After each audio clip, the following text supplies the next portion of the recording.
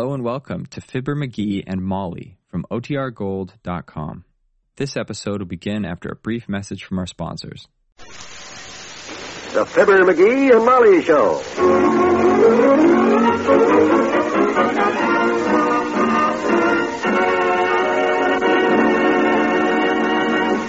A couple of days ago, Mr. McGee bought himself 1,000 bricks. And today he's about to slap them together into a beautiful big barbecue. Correction. First, he has to build a concrete foundation to put it on. Correction again. He has to dig a bed for the concrete foundation before that.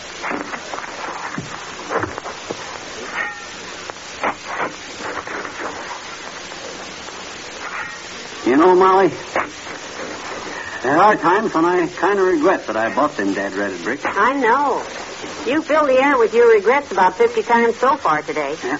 Next time I start talking myself into something, I'm going to strike me dumb. There's an amusing answer to that, my boy, but I won't say it. Look, I have a great idea. Yeah? How about getting a contractor to do this job? No, ma'am. I'm going to build this barbecue pit all by myself if I have to get every friend I have to help me. Who has that many friends? Don't worry, Uh-oh. By an amazing coincidence, here comes a big plump pigeon up the sidewalk right now. Hey, Doc! Hey, we're out here in the backyard. Dr. Gamble, he doesn't know anything about bricklaying. He's a mason, ain't he? Hello, Dr. Gamble. Hello, Molly. And good afternoon to you, Bucklewart. Hi, Waddlebottom. Hey, what goes on here? Did you lose a nickel, Sonny? He's building a barbecue, Doctor. With a shovel? Thought you were going to build it with those bricks. Building a barbecue, Fatso, is just like getting you dressed in the morning. What does that mean? Well, whether it's you or a barbecue pit, the first thing you need is a good, strong foundation. Oh, McGee. I'm just giving him a friendly hint, that's all. I don't know who's making his girdles these days, but McGee, now that's enough. Oh, I don't mind him at all, Molly. They're getting careless. In fact, I find him a very fascinating physical specimen. You do, Doc? Yes, it's always amazed me to see such a busy, active, lively mouth and such a dead head. Ah, toupee, Dr. Toupee. Toupee? That's a French expression meaning you got me, Pierre. That's touche, Monsieur. And if you boys will excuse me, I'll go inside and French fry some potatoes. Ah, you go ahead, kiddo. And cook plenty. I'm getting hungry. Hey, why don't you knock off this afternoon, Fatso, and sit down here and watch me work? I'd love to watch you work, Mush Muscle, but I can't spare the time. Or can I? Oh, what do you got that's so important? Well, let me see. Now, there's old Mrs. Gange's arthritis. If you cured that up, you couldn't buy a car next year. The Mahoney boy's measles. I saw him sneak down the back alley. He's infecting the other kids nicely for you, but they won't spot up for a couple of days yet.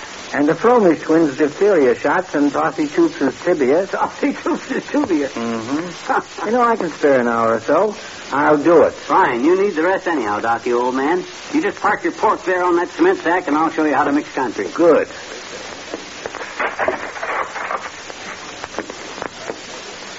You know, there's something mighty satisfying about mixing cement and sand and water and gravel together and knowing it's going to harden into concrete that'll last forever. Kind of a deep feeling of accomplishment, but what are you mumbling, Doc? You're not mixing that concrete right. What do you know about mixing concrete? Okay, Doctor. What am I doing wrong? Well, in the first place, you're using too much water in it. Oh, it's easier to do it myself than try to explain it to a mullet head like you. Give me the shovel. Now, be careful of your clothes, Doc. You want a pair of coveralls? No, I'll just roll up my sleeve. You better take off that wristwatch. Oh, yeah. I'll put that right down here. Good. It's a new one. Now, stand back and watch a guy who knows how. Take it easy now. Take it easy.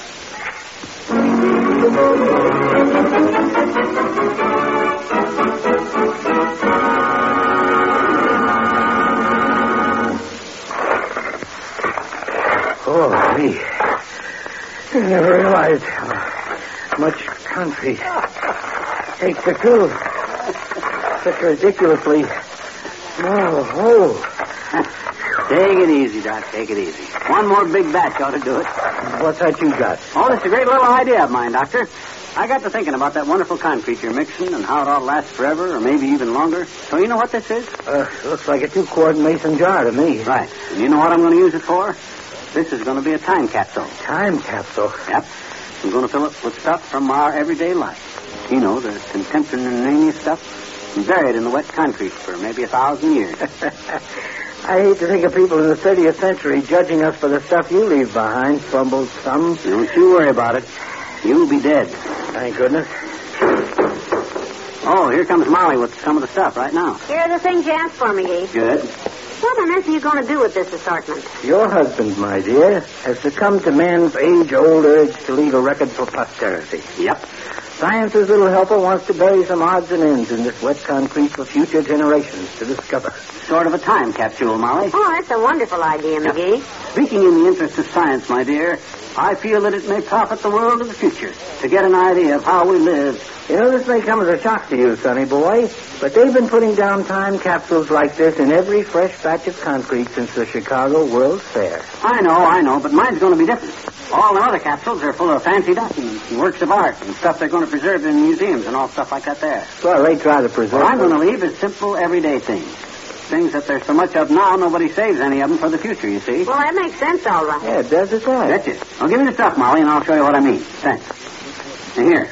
Look at this horrible hunk of hand-knit neckwear, for instance. Yikes. Everybody makes jokes about Christmas ties. Everybody throws them away as quick as they can.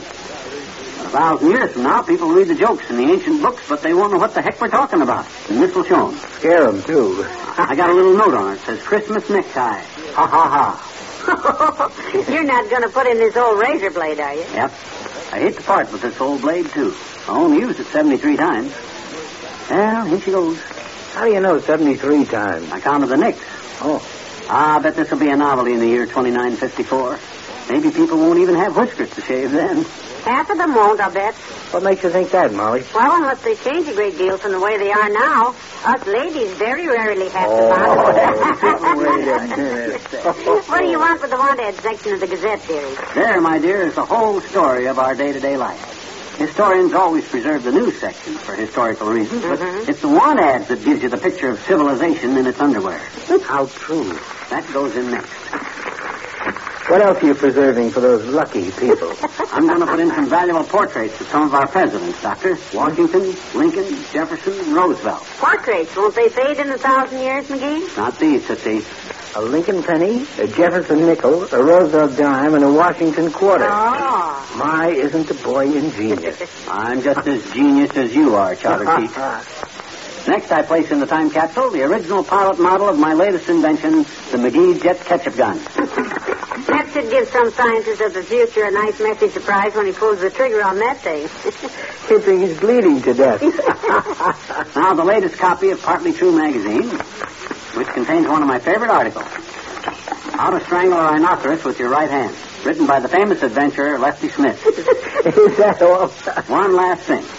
This picture of me I took in the photo machine at Kramer's drugstore. So the men of the future can get a good idea of how the man of now looked. You see? Casts a reflection on the whole human race. Ah, what a find this is going to be for some lucky scientist about 2954 A.D. Just picture the excitement when they dig up the McGee time capsule. Oh, I'd like to see that. Oh, it's that picture of you that'll make it, my boy. You think so, Doc? Oh, when they take a look at that simian expression, at the retractable forehead and those anthropoidal features, I can see the headlines. Piltdown man discovered again. Oh, gee, thanks, Doc. Put that lid on tight now, McGee. This is an exciting idea. River McGee, friend of science. Now, I'll just push it down on the wet concrete as far as it'll go. There. Now, jump on the last batch of it, Docky. Okay. There. Now, won't they be surprised? Hey, wait a minute. Who mixed all that concrete for this mediocre memorial? Oh, that's right, McGee. Dr. Gamble did it. Yeah. So shouldn't I be represented in there by something? Oh, don't you worry. You are, Doc, old sport. What do you mean? Well, I was going to tell you, but, well, it happened so fast. Go on. When you were slapping that shovel around, mixing all that stuff together, you shoveled your wristwatch right into the wet... What? My brand new wristwatch is in there? Yeah, it's mixed up in the concrete somewhere. That's what gave me the idea for the time capsule in the first place. Oh, no. Good night. Good night, all.